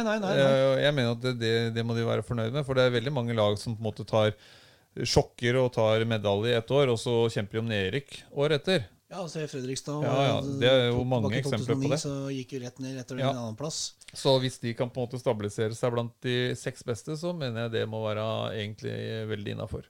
Kanskje en fordel at Tromsø også er nede, da, for da har man det ene nordnorske laget på en måte det Nord-Norge samler seg om. Det er jo kanskje en sånn liten ekstra greie oppi det hele, da. Absolutt. Med talenter og sånt noe som går. Absolutt. Da er vi jo, skal vi se, vi har jo da er vi jo faktisk, da er vi på 12. plass, der har jeg Stabæk. Der har jeg Stabæk. Der har jeg Stabæk. Ja. Og det er litt grann som du var inne på med, altså, det er litt tynt, altså, og Jønsson er en knalltrener, det er jo nesten rart at han kunne ha vært en mye bedre klubb. Eller altså, jeg sier ikke at Stabæk er en dårlig klubb, men han kunne fint ha tatt en av de som på en måte hadde vært større klubb. Men det er jo mye talent der, det er jo ingen tvil om, og hvis det slår fullt ut, ungguttene takler kanskje det bedre å spille flere kamper for uka enn et lag med mange gamle satte spillere, da. Ja, det er sant. Så, men samtidig så er dette motivasjonsgreier, unggutter har jo en tendens til å spille litt sånn opp og ned, så det blir jo litt, men jeg tror de skal 12. plass, da indikerer at også da bør vi ikke være i nedrykksstriden de 4-5 siste rundene. Nei, og da hadde vi 1 plass forskjell vi da på Stabæk. Ja. Jeg hadde 13 og du hadde 12. Ja, så det er jo ikke, og vi må jo si at de 4-5 første jo en ting å tippe, og de 3-4 nederste, litt sånn midt imellom, jo litt sånn plassering, men allikevel i år så ble det jo litt sånn. Så da må jeg jo spørre om din 12. plass da, Thomas. Det jo... Ja, jeg har fra jeg sa til deg sa, så har jeg bomma med en, men der Odd. Oi! Den Ja. Ja, altså, jeg kan jo dele, altså, du kan jo få starte begrunnelsen der, men jeg tror jeg vet hva som kommer. Nei, det nok den altså Jan Frode Nordnes da, som jeg kjenner godt, han har jo jobbet under Fagermo i alle åra og gjort en kjempejobb der og tar nå over og jeg litt usikker på om Jan Frode kjører helt i samme sporet som det Fagermo gjorde. Jeg tror at Frode kanskje noe mer tilnærming til litt mer defensiv tankegang, og kanskje noe mer kontringsfotball enn det Fagermo hadde. Så jeg og så jeg litt spent på, det jo en ilddåp for Jan Frode også, og så greier å få med seg spillergruppa nå, ikke sant? Fra å være den som har armen rundt spillerne hele tiden når man får kjeft av Fagermo, til å være den som på en måte skal være sjefen og, hvem skal trøste nå? Ja, hvem skal trøste nå? Så det kan bli en spennende sesong for han, og jeg tror at Odd egentlig gjennom fjoråret mistet litt av det der hjemmefordelen sin. Man ikke så redd for å dra til Skagerrak Arena lenger som det man var. Jeg synes også de har mistet, sammen med flere andre lag, har mistet den der hjemmefordelen. Og jeg tror at det blir et lag som kan spille mye uavgjort, og faktisk må på en måte tenke på den nedre delen der. Ja, jeg var jo i Lia, så har jeg jo faktisk greid å få kommentert, det var jo Sarpsborg mot Odd, en kamp Odd vinner 2-1, og det jo litt inne på det, at det virket som at Odd var litt mer defensiv, at den defensive satt greit, helt til da Sarpsborg da greide å bryte igjennom, og så skårer man 2 mål, men det klart som å si hva man skal dra ut av disse treningskampene, men det klart, det jo veldig sjelden at det lykkes at en assistent kommer inn etter en så markant hovedtrener og lykkes sånn med en gang da. Man hadde jo kanskje Deila i Strømsgodset, men nå var jo ikke Fagermo der. Det tok jo noen år da. Ja, det det jeg sier, det tok jo noen år, men nå var jo ikke Fagermo der så veldig lenge heller. Nei. Men her en klubb han faktisk da har vært i 12 sesonger, eller hva det nå ble, før han da gikk til Vålerenga. Og ja, jeg deler den, jeg skjønner den altså, at det kan bli tøft for dem denne sesongen. Så jeg tror at de klarer seg, og jeg tror de klarer seg på bra defensivt spill, at det gjør at kontrakten trygg da. Og så det jo litt sånn at de fra 4. plass og til for så vidt 13. plass, så det helt det jo en skuffelse. Ja, eller til 12. mener jeg, så det liksom helt bingo hvem som kan komme av ord. Det også riktig. Da kan jeg løfte det, takk, for da løfter jeg det til plass nummer 11. Der har jeg satt Vålerenga. Ja. Rett og slett, altså, Vålerenga jo en sånn type klubb, litt sånn som Brann, at det vanskelig å lykkes der, uansett hvem man har, og det skal sies at jeg tror nok at Fagermo kanskje den treneren i Norge som har størst potensial til å få Vålerenga et eller annet sted. Men han gjør jo ikke det første sesongen. Han viser jo at det jo kontinuitet. Det da han skaper litt resultater når han får brukt en sesong eller 2. Så jeg regner med at det det som også kanskje litt av tankegangen bak ansettelsen. For jeg tror ikke du ansetter Fagermo og forventer at du skal vinne seriegull året etter. Bare for at det glapp litt på slutt på Odd i fjor. Men jeg tror også at motivasjonen for Fagermo var nok altså den 4. plassen i fjor da innså man kanskje at det maks av hva jeg greier å dra. Ja, det kan godt hende han tenkte det, og jeg egentlig ganske enig med deg. Jeg tror også de vil trøble litt. Han tar over et lag som han ikke har bygd opp selv, og det spillere han ikke har hentet selv. Han tar over et lag som ikke har hatt noe suksess. Altså det ikke noe suksesslag han tar over. Så jeg er usikker på noe effekt av det på den første sesongen nå. Jeg tror han kanskje har en del spillere også som han kanskje ikke hadde valgt selv hvis han hadde på en måte drivet i kontinuitet over lengre tid. Hvem det du var på 11. Jeg har Strømsgodset. Se der, du har Strømsgodset, ja. Og det altså hjertet mitt sier jo selvfølgelig at jeg håper jo de tar med medalje. Det håper jeg på hvert år, men huet mitt sier som i fjor at det blir jeg synes stallen blir for tynn, og jeg synes også ferdighetene blir for tynne da, i det å kjempe helt blant de 6 beste. Så, men at jeg har dem på 11. der kan egentlig altså det jo litt flyt da, så kan du fort klatre en 2-3 plasser, men hvis Godset i år klarer å bli bedre enn nummer 8, så jeg kjempeimponert, og det ikke noe som har vært mer gøy enn det, men jeg synes det ser syltet ut. Jeg bekymret for at man har to unge uerfarne keepere. Det jeg, og de mistet den beste midtstopperen sin i Glesnes. De mistet en landslagsmidtstopper. Har erstattet da med Gunnarsson, det ikke det? Jo. Gunnarsson, ja. Men de har ikke erstattet med en landslagsstopper. Nei. De har mistet en landslagsspiller og hentet inn en som ikke landslagsspiller. Som bare for å sette det litt i perspektiv da. Så jeg synes jo de altså da har på en måte svekket seg i forsvar. Og de har svekket seg i forsvar og har 2 unge keepere som kjempetalenter, men som jeg tror fortsatt ikke klarer å bære klubben for at det skal løfte dem over midten.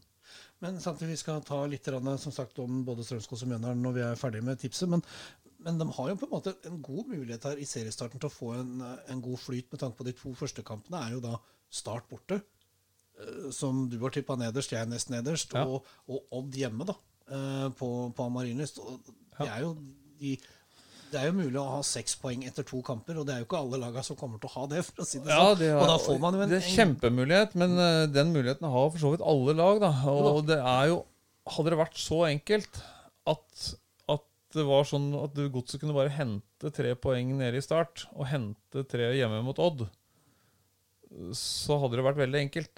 Men det ikke sånn fotball Nei, det ikke det. Jeg husker jeg var i Viking i 97, så vi på de 7 første kampene våre, og da kalkulerte vi i spillemøtet spillerne at vi burde ha 21 poeng etter de 7 første. Fordi at det var så lett. Og så hadde vi 3 eller 4 poeng etter de 7 første. Så det ikke sånn fotball funker. Det ikke bare å reise og hente poenget. Start vet også det, at det en kamp en av de kampene de bør vinne da, så det jo hjemme mot Godset, som på en måte klarte seg med nød og neppe året før. Ikke sant? Så hvis du snur det andre veien også, sånn sett. Så det jo like viktig for begge lag her, og da ender det ofte uavgjort.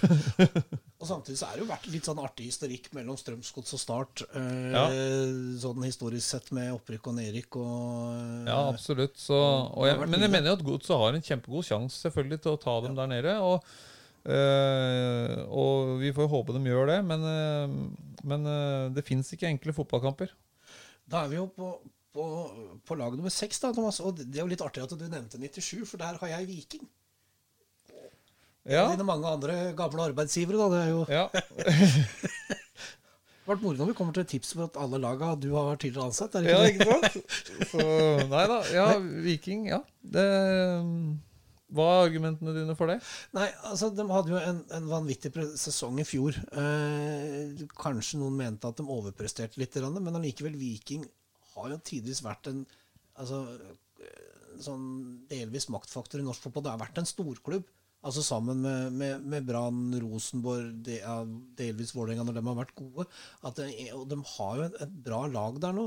Både med Høyland har jo blomstra der på slutten av karrieren. Man hentet jo tilbake han fra Brann i fjor.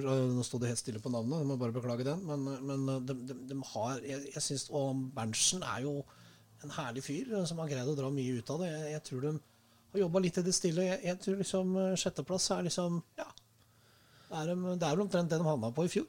Ja, og jeg har jo ikke så langt unna det, men jeg er jo enig med deg i det. Men jeg tror også de maksa ganske bra i fjor. Ja, som overpresterte nok litt i fjor, men samtidig så kan man jo dra litt nytte av det inn mot denne sesongen. Ja, men samtidig så får du ikke så mye gratis i år, da. Fordi nå tar alle deg mye mer seriøst, og de kan også, samme som jeg har lyst til å si, som jeg sa mot Bodø/Glimt, at nå blir det noe mer taktiske grep for å stoppe Viking på det de er gode på. Så de må ha et større register å spille på, da. Det er jo det som er utfordringen for lag som på en måte sjokkerer det ene året. Det er at du må utvide spillerepertoaret ditt altså måten å spille på, da, og greie å skjønne hvis motstanderen gjør sånn, så må vi kunne klare å gjøre sånn. Så du må ha litt flere og strengere å spille på, og det er jeg ikke like sikker på at alle klubbene har. Nei. Men jeg tror liksom, fortsatt jeg har liksom litt tro på at de vil være liksom, ja, men det er de plassene mellom 6 og ned der, det er jo et mål her og et poeng der, så er det liksom snudd opp ned på det, men jeg tror ikke de kommer til å ligge liksom, de er på øvre halvdel, og det topp 6 med en god sesong av Berntsen og kompani, så er det mulig. Din sjetteplass blir vel da, siden du ikke var enig da. Ja, nei, jeg har Sarpsborg der på den plassen der. Og tenker at de får en ny giv nå. De fikk litt positivt på slutten av fjorårssesongen etter å ha strebet en del, og de hadde ganske mye marginer mot seg i fjor. Jeg mener å huske at de spilte veldig mye uavgjort, og de slapp inn mål i siste 5 minutter i veldig mange matcher. Så det var små marginer for at de på en måte hadde gjort en veldig god sesong, da. Det er jo en ny trener der da. Ja. Det Bakke som på en måte gjorde fantastiske ting med det laget. Ja, gjorde det. Og jeg tenker at det kan gi et lite løft også, da. Litt samme som Henrik Pedersen kom inn i Godset og på en måte løfta det litt med sin entusiasme, og spillere må vise seg på nytt, og du som hadde fast plass før, du må plutselig stå opp igjen og vise. Så jeg tror jeg får en liten ny giv der, da. Og at de slår litt tilbake, samtidig som jeg synes de hadde litt stang ut da, året før. Så derfor så tipper jeg dem på topp 6 da, og en sjetteplass. Ja. Og den banen har jeg også solgt. Jeg bidrar av med et mønster. Da kan vi jo ta 7. plass. Der har jeg valgt å sette Strømsgodset. På 7. plass, ja. På 7. plass, ja. Jeg håper jo du får rett. Ja, for en gangs skyld så er vi jo enige der. Ja. Nei, altså, jeg tenker at man kan dra litt nytte av den såkalte enkle serieåpningen. At det er ikke de kunne hatt en verre serieåpning, da. At man kan få en liten flow i det. Og det viste jo seg at med Henrik Pedersen, det engasjementet han skapte, så begynte man å se litt de takter man hadde under dere og deg når dere var at er vanskelig å møte, de drar poeng. Det er dette bortespøkelset. Nå snudde man det riktig nok i Kristiansund, hvor man virkelig vant en kamp. Man tenkte borte, og nå har man en gyllen mulighet til å kanskje starte med en 3-poenger borte. Da. Og det vil jo kanskje gjøre at resten av bortekampene går, altså, hvis man starter med en 3-poeng borte, så vil jo det gjøre litt enklere mentalt sett også neste bortekamp igjen. Da. Så da er vel Sarpsborg igjen, hvis jeg ikke husker helt feil, men ja, jeg følger deg jo på det, men igjen da, så har jeg liksom det finnes ikke enkle fotballkamper, altså, og det å møte Start borte, jeg er ikke så sikker på om det var det beste. Fordi altså hadde jeg vært Start-trener, så hadde jeg tenkt at fy faen, det er i hvert fall en av de få kampene vi må satse på å vinne hjemme, så er det jo mot Sandefjord hjemme her på Sør Arena. Det er Godset, det er Stabæk, og det er type Mjøndalen og Sandefjord, altså de lager sin egen tabell, og så har de blinket ut sannsynligvis akkurat de lagene jeg sa nå, de må vi slå hjemme. Ferdig. Hvis ikke så er vi ferdig. Altså sånn, han sier ikke det da til spillerne, men de skjønner de skjønner jo mye klokka de også. Ja. Så det sånn Fleksnes kom inn til legen, og legen sa at klokka nå 5 på 12 Fleksnes. Ja, da går nok klokka di litt fort. Ja, men det var kroppen din han tenkte på, ikke sant? Så det Jo, sånn, jeg ser den. jeg tror de skjønner det, da, mye klokka Men jeg tenker også, jeg skal også begynne med at tipset mitt også basert på at man har litt flaks denne sesongen, for jeg føler at det klart det var mye som var dårlig i Strømsgodset, man skal stikke fingeren i året, man hadde jo også litt utur i enkelte kamper. Man hadde vel flest stolpeskudd under vårsesongen, det var jo enormt med skudd som gikk i stolpen og ut.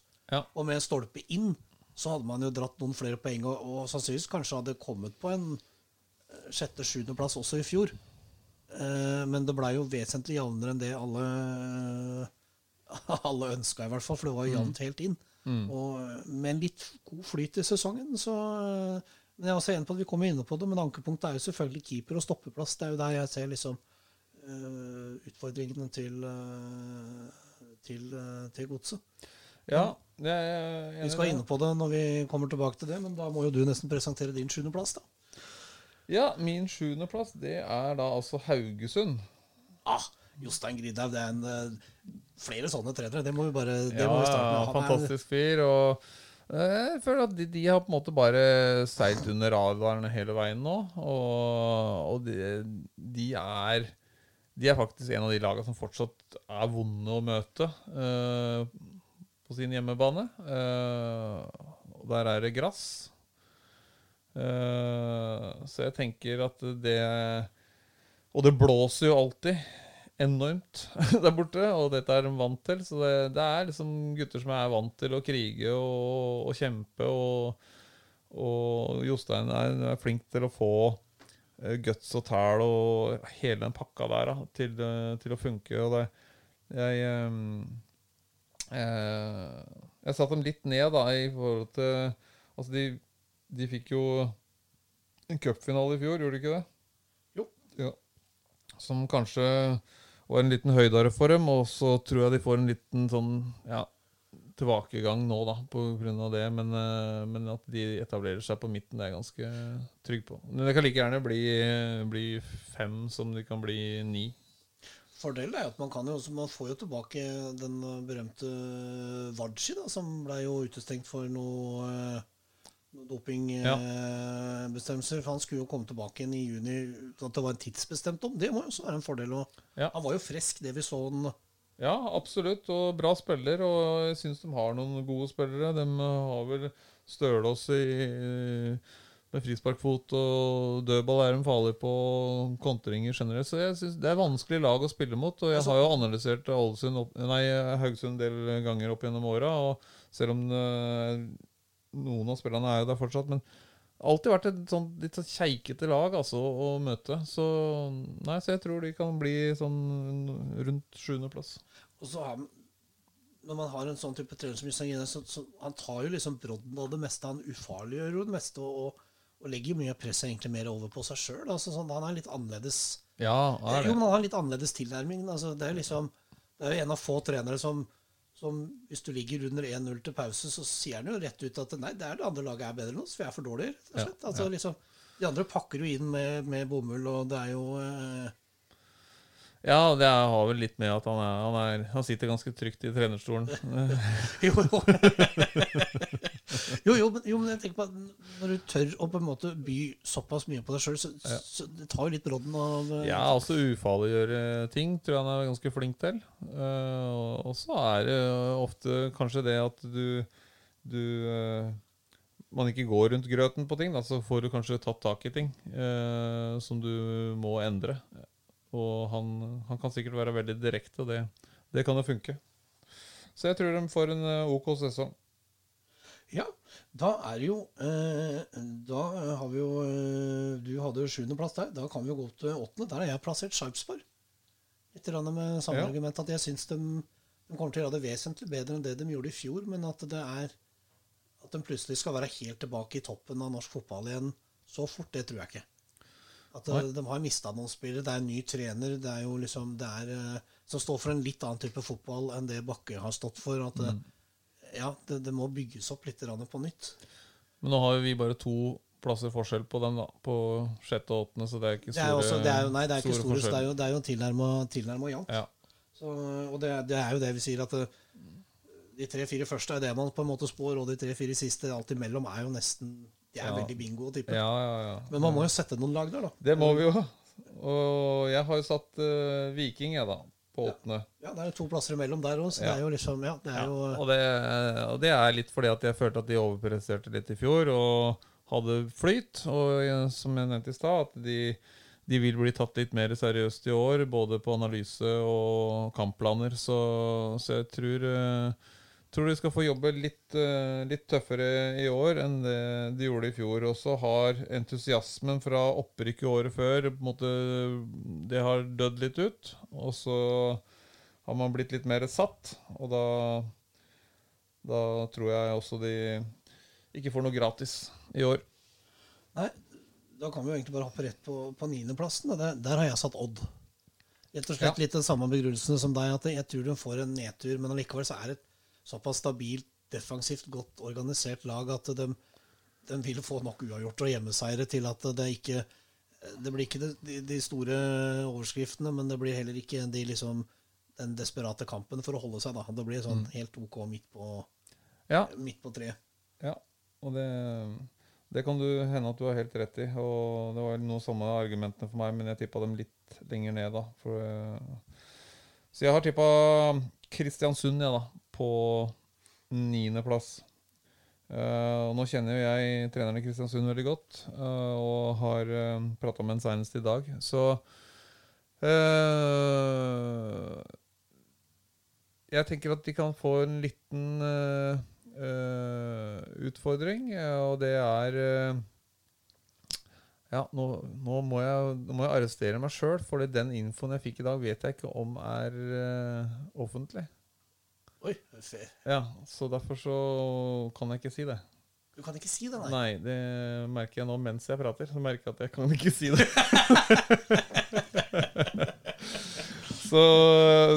Men jeg har tippet dem på 9. plass av en god grunn. Det var nesten breaking news her. Ja, ikke sant? Men er det overgang, inngang eller utgang? Såpass mye kan det vel røpe da. Så nei, jeg kan ikke si noe. Det var litt dumt at ikke jeg sjekket det.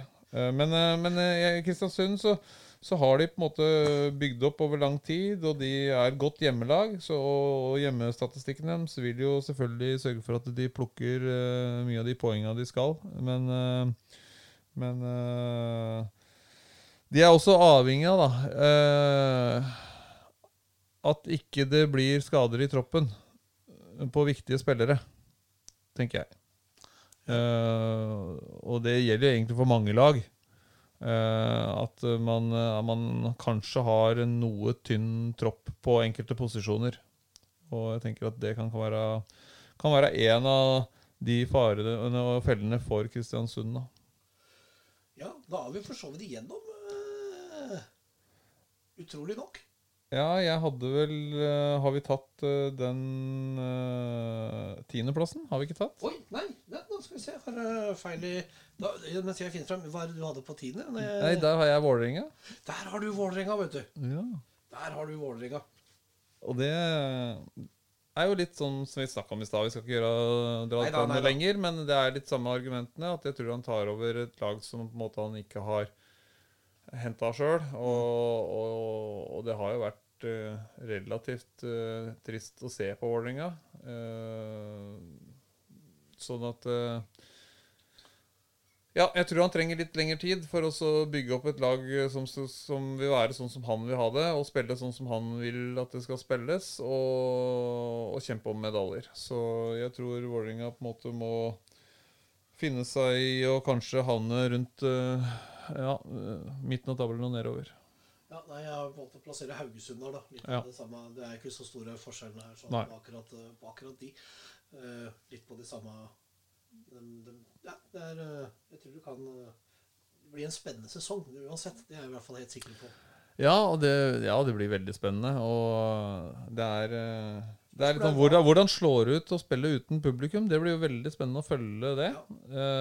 Blir det treningskampresultater av dette her nå, eller hva blir det? Så Så gleder oss egentlig til å følge nå, og så tenker jeg at kanskje hvem det som greier å sette seg selv i en pole position her nå for å få med seg publikum når det åpnes for publikum? Hvem det som har greid å grabbe til seg så mye poeng at de greier å løfte byen og få litt, at byen får litt trua på laget, og at i år kan det bli bra, og hei, nå må vi møte opp. Og det kan jo være godset for den saks skyld, og det det vi håper på, at det kanskje blir dem. Ikke sant? At de starter med en 2-3 seire der, og det stinn brakke på første kamp vi kan ha publikum, og ingenting hadde vært mer gøy enn det. Nei, for nå kan vi jo ta litt Strømsgodset Mjøndalen, tenker jeg. Nå skulle vi ha hatt med Jostein Nilsen her, som har følt både Strømsgodset Mjøndalen litt tett, men han plutselig på en treningstur i skauen, så da var det litt dårlig dekning der han var nå, så da får jeg tenkt at vi skal spare publikum for den. Ja. Men vi kan jo for så vidt starte med Mjøndalen da. Altså, vi har jo tippet dem begge da i nedre del, altså begge to hadde dem på kvalik, og jeg ser jo også litt det samme som Strømsgodset også, det er jo keepersituasjonen der. Jeg er veldig usikker på Makani. Altså... Ja, nå vel, altså, jeg er ikke så sikker på om det så kjempestor forskjell på han Vieira der og Makani, at det egentlig har de to ganske jevne keepere. Så ryktene sier at han ganske spennende. Han det Vieira? Han heter, ja. Så det var blitt spennende. Jeg vet jo Makani jo en solid keeper, så jeg føler vel at jeg tror ikke skoen trykker der da. Nei, jeg tror det trykker mer på det offensive spillet til Mjøndalen. Det kommer jo der, for man fikk jo inn Nakken som stopper der sånn, og det vil jo sikkert sannsynligvis utfylle Solholm Johansen veldig bra. Det vel Kvint som ute der. Men forsvarsmessig altså, så synes jeg også det ser jo litt tamt ut. Med all respekt for Vetle Dragsnes og Betten Hansen og sånn, og Latifu som var en gang i Strømsgodset for mange herrens år siden, men forsvarsmessig så ser det litt tynt ut. Hvis man skal være dønn ærlig da, altså, selv om du tidligere Strømsgodset-spiller og videre, og jeg skal ikke legge skjul på at jeg jo på Strømsgodset-siden, men allikevel så kan jeg se bort fra det, men jeg synes jo at det forsvarsmessig og angrepsmessig der skoen trykker for midtbanen til Mjøndalen, den synes jeg kanskje veldig god. Når vi skal ta plussene etterpå. Men jeg tenker... ikke så sikker på om den forsvarsrekka til Mjøndalen noe dårligere enn den som både Start, Sandefjord og Godset. For Solholm Johansen, han en veldig spennende spiller. Han synes jeg fryktelig spennende. Nakkim jo et litt sånn ubeskrevet blad. Han fikk jo ikke til i Vålerenga nå sist, og liksom det en sånn litt sånn klassisk Mjøndalen-signering da. Altså... Nei, altså, jeg føler ikke at det utfordringen av dem, så jeg føler at for min del så det utfordringen liksom å få satt et offensivt spill, altså, som gjør at motstanderen nødt til å begynne å forsvare seg ordentlig mot Mjøndalen når de har ballen. Det tenker jeg at utfordringen til Vegard å få det til å flyte og sørge for at du skaper nok trøbbel for motstanderen og ikke bare på dødballsituasjoner, for det må de ha med seg som et pluss og en bonus og en ekstra greie, men ikke at man bare flyter på det, men samtidig så kan de flyte på det for å kunne kapre nok poeng da. Men å kunne supplere enda mer offensivt spill vel der jeg føler at skoen trykker for dem. For det jo litt av det samme som man sleit med i fjor, at de var veldig gode når de setter seg defensivt, og den defensive strukturen sitter. Da greide man også å skåre mål, da hadde man jo en Ocean, og man hadde jo litt der, men Ocean jo borte, han Bystrøm jo borte, han som, altså det der såkalte storkjøpet som jo borte. Siste treningskampen nå, så var det jo Gauseth som sto på topp, altså det jo ikke der Gauseth har de sine store... Nei, han har god skuddfot for all del, men han mer en sånn fyrer, altså en som bare styrer skuta, tenker jeg da en dyp midtbanerolle. Jeg tenker burde han vært best. Løpe minst mulig, peke mest mulig og mene mest mulig og få gutta til å være på plass, tenker jeg sammen med en bra passningsfot, tenker jeg at det kunne vært den rollen som kunne vært veldig viktig for han, da. Og så få noen Leonardsen-typer til å også løpe for han. Ja, det er jo man har, altså jeg synes jo midtbanen jeg må jo bare si Har du med Leo på benken, altså kan du Leo bare på benken, bruke ja, han. men det er best uten ball, altså det er jo liksom vært ja. Men man har jo Tony Brochmann, som kanskje et av de beste kjøpene Mjøndalen noensinne har gjort, i mine øyne. Kjempespiller. Ikke sant? Og man supplerer det da med Sem Osmundsen. Nå gikk jo han av med skade i treningskampen. Olden Larsen, som var skulle være sånn offensiv eller sånn falsk nier eller tier, altså gikk av banen nå med hjernerystelse. Lukter litt at den seriestarten kan ryke for begge to. Ja. Og da begynner det å bli tynt. Skriven, som ikke fikk så mange muligheter i fjor, er han god nok for å score de målene Mjøndalen trenger? Altså, igjen da, så dette tilbake på det. Så hvis du greier å ha et offensivt spill da, når du har ball, som gjør at motstanderen må ta mye hensyn til deg, så gjør det også at du kommer til at du får flere sjanser, og flere sjanser gir muligheter til å score. Hvis du har én sjanse, eller to sjanser i løpet av en kamp, så statistisk så trenger du 3 store for å score 1. Derfor så er det offensive spillet så viktig. Å greie å skape nok sjanser for det er ikke sånn at du setter hver sjanse du får. Sånn funker det ikke. Det skulle ønske det var sånn, men det er ikke sånn. Og det kan være kamper hvor du har bare 1 sjanse, og så setter du den. Men hvis du tar det lange løpet, så trenger du 3 store for å sette den. Og derfor så blir det viktig da, for Mjøndalen å kunne greie å skape og komme til nok muligheter. Og gjør de det, så kan det fort være at det er en ny spiss som dukker opp, en som får sjansen, som griper den, og mange muligheter. Men hvis du ikke kommer til det, så er det klart veldig avhengig av, sånn som du sier, av noen som kan gjøre ting på egen hånd da.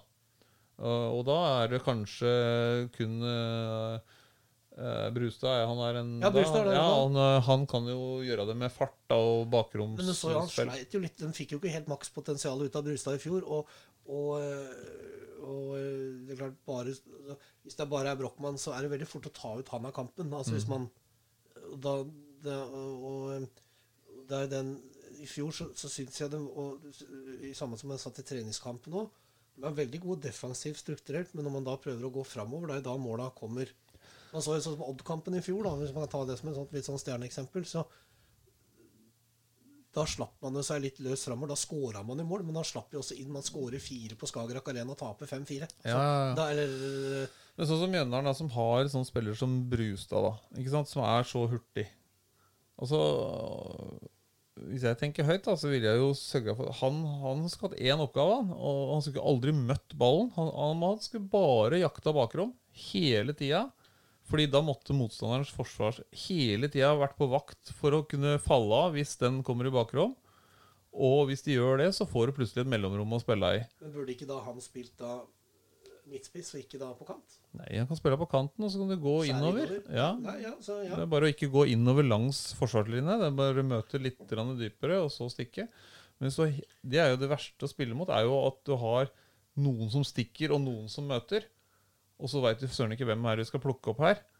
Ikke sant? Så du må lage litt trøbbel for motstanderen da. Og her har jo Mjøndalen en ypperlig mulighet til å få til det med en så hurtig bakromsspiller.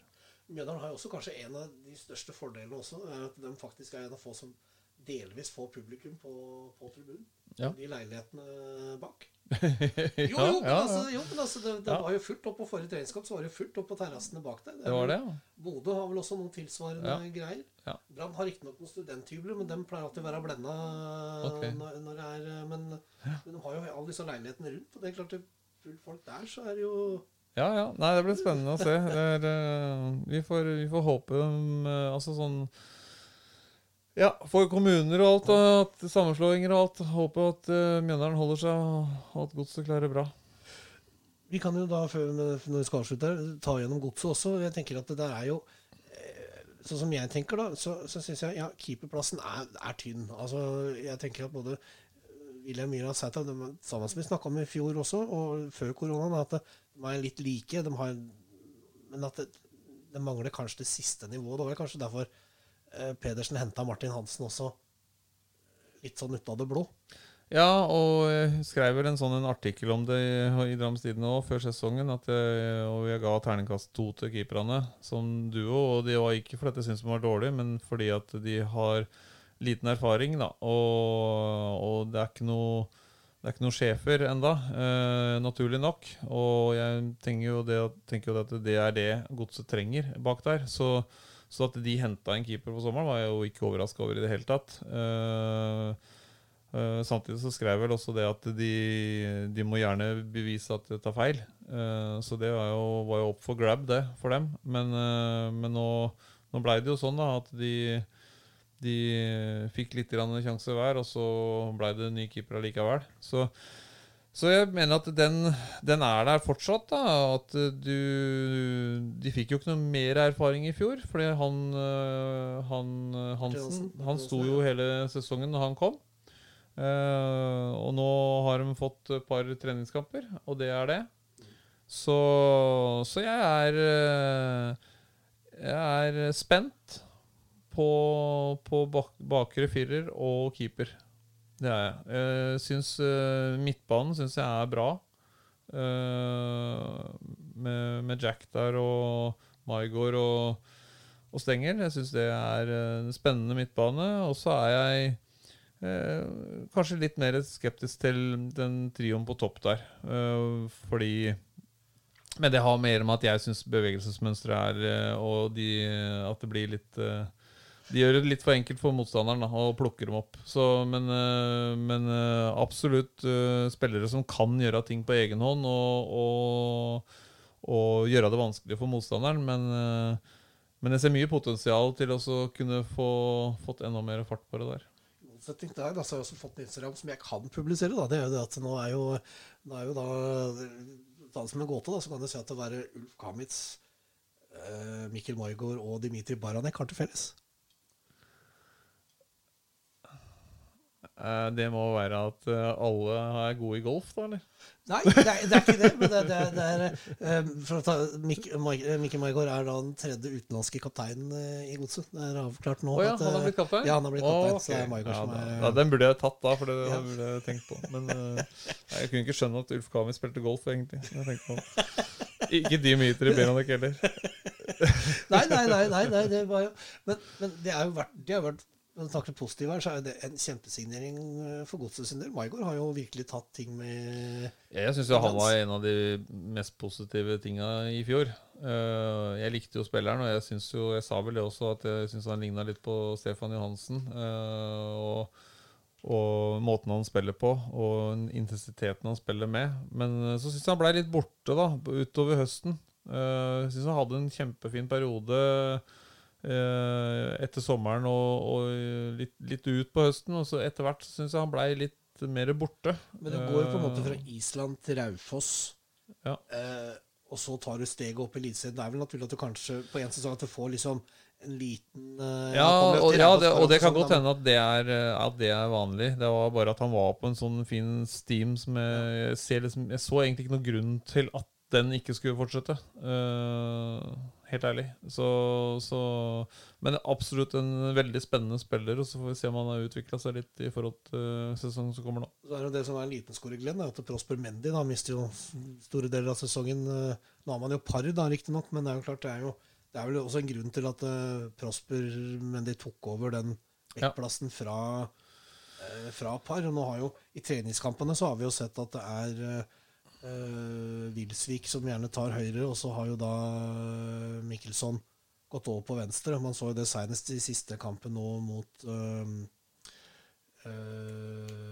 Raufoss, var jo at i andre omgangen så gikk jo da Mikkelsson fra høyre til venstre når Vilsvik kom inn, og det ser jo liksom at det er kanskje det som han kanskje kommer til å starte med. Ja. Og det er kanskje mitt ankepunkt da, hvor jeg er veldig glad i Lars Vilsvik, men jeg er mest glad i de offensive ferdighetene hans. Ja. Og mener at han har fortsatt en del å gå på da, på det defensive.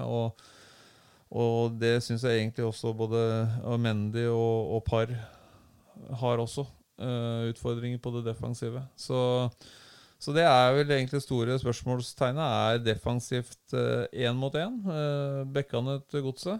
på generell basis. Og lederskapet da sentralt der med keeper og stoppere. Så har det jo kommet inn en veldig spennende, jeg skal ikke prøve meg på etternavnet, men du har jo han nye fra Litauen, han Janis, som har skåret riktig nok, altså, som sagt, 3 mål på 3 kamper, de 3 siste treningskampene, deriblant på corner på huet. Ja. Det er jo, det må jo varme ditt hjerte som gammel dødball. Nei, det er spennende det.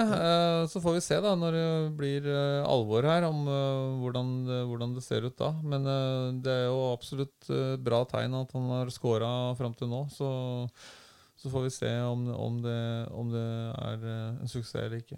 For det jeg frykter litt med Godset er jo at de har en veldig bra førsteelver, men får et par skader, får en skade på Salvesen, får jo kanskje skade på Maigård eller Stengel, så er det jo ikke noen du klarer å sette inn, noen som direkte kjemper om plassen. Man har jo en Johan Hove der som er litt inne.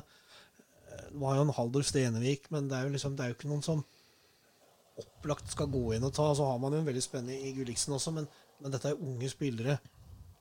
Og Godset er vel i den kategorien da, som kanskje flere andre av de som vi har tippet på nedre halvdel her, som er tynne i stallen da. Altså kvaliteten i stallen blir syltynn, og det er lite som skal til for at man blir veldig sårbar da.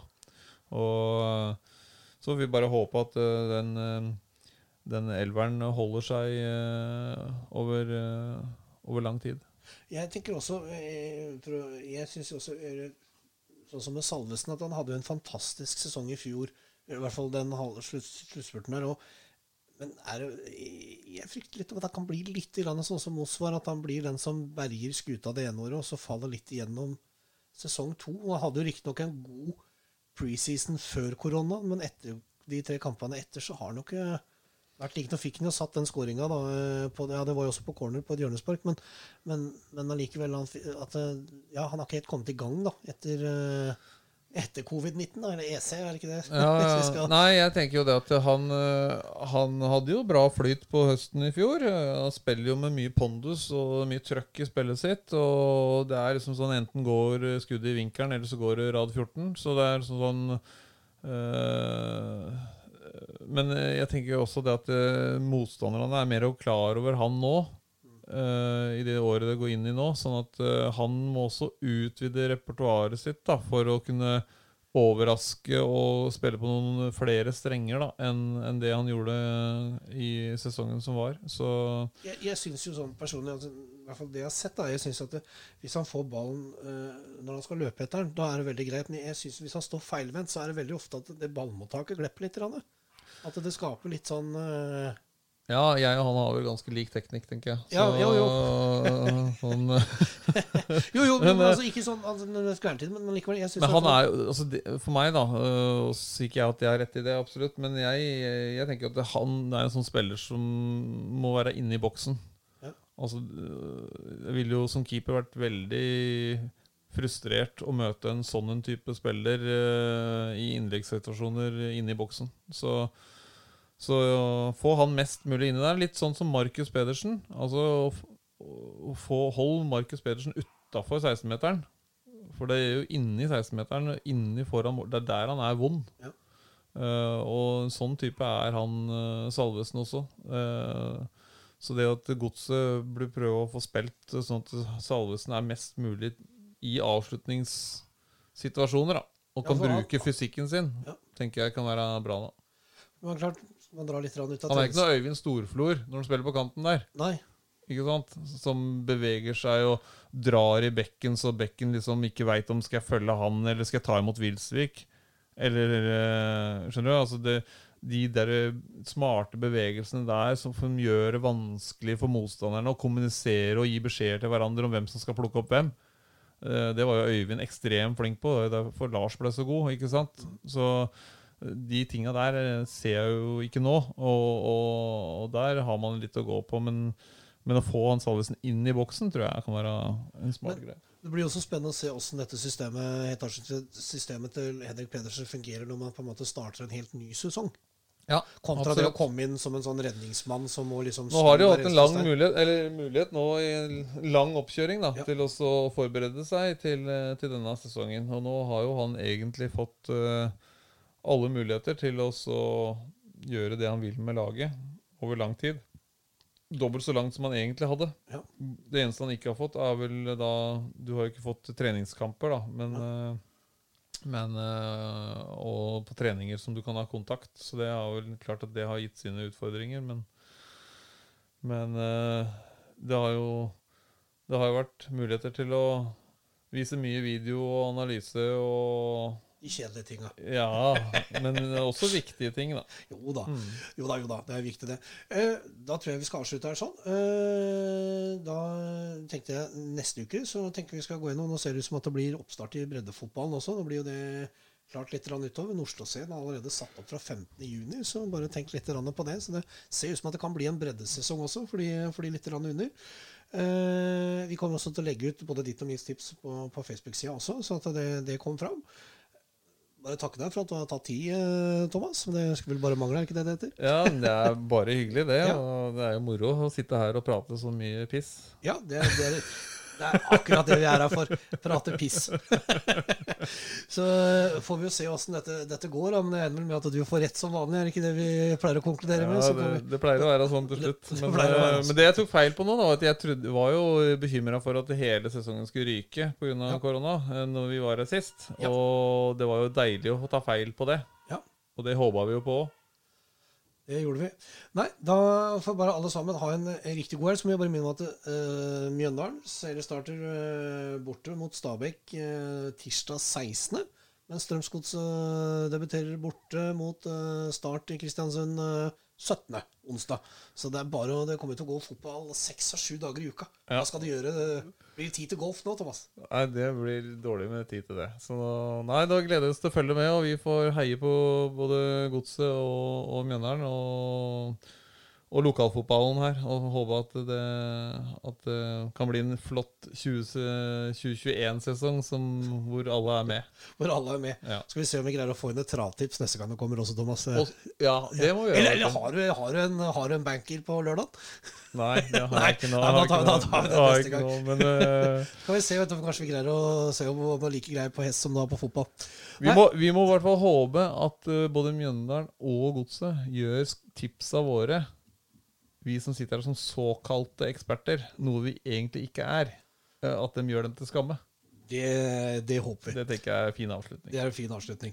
Da gjenstår det å si ha det bra. Ha det.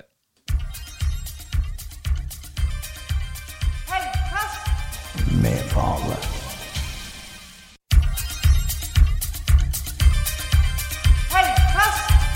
Med Fale.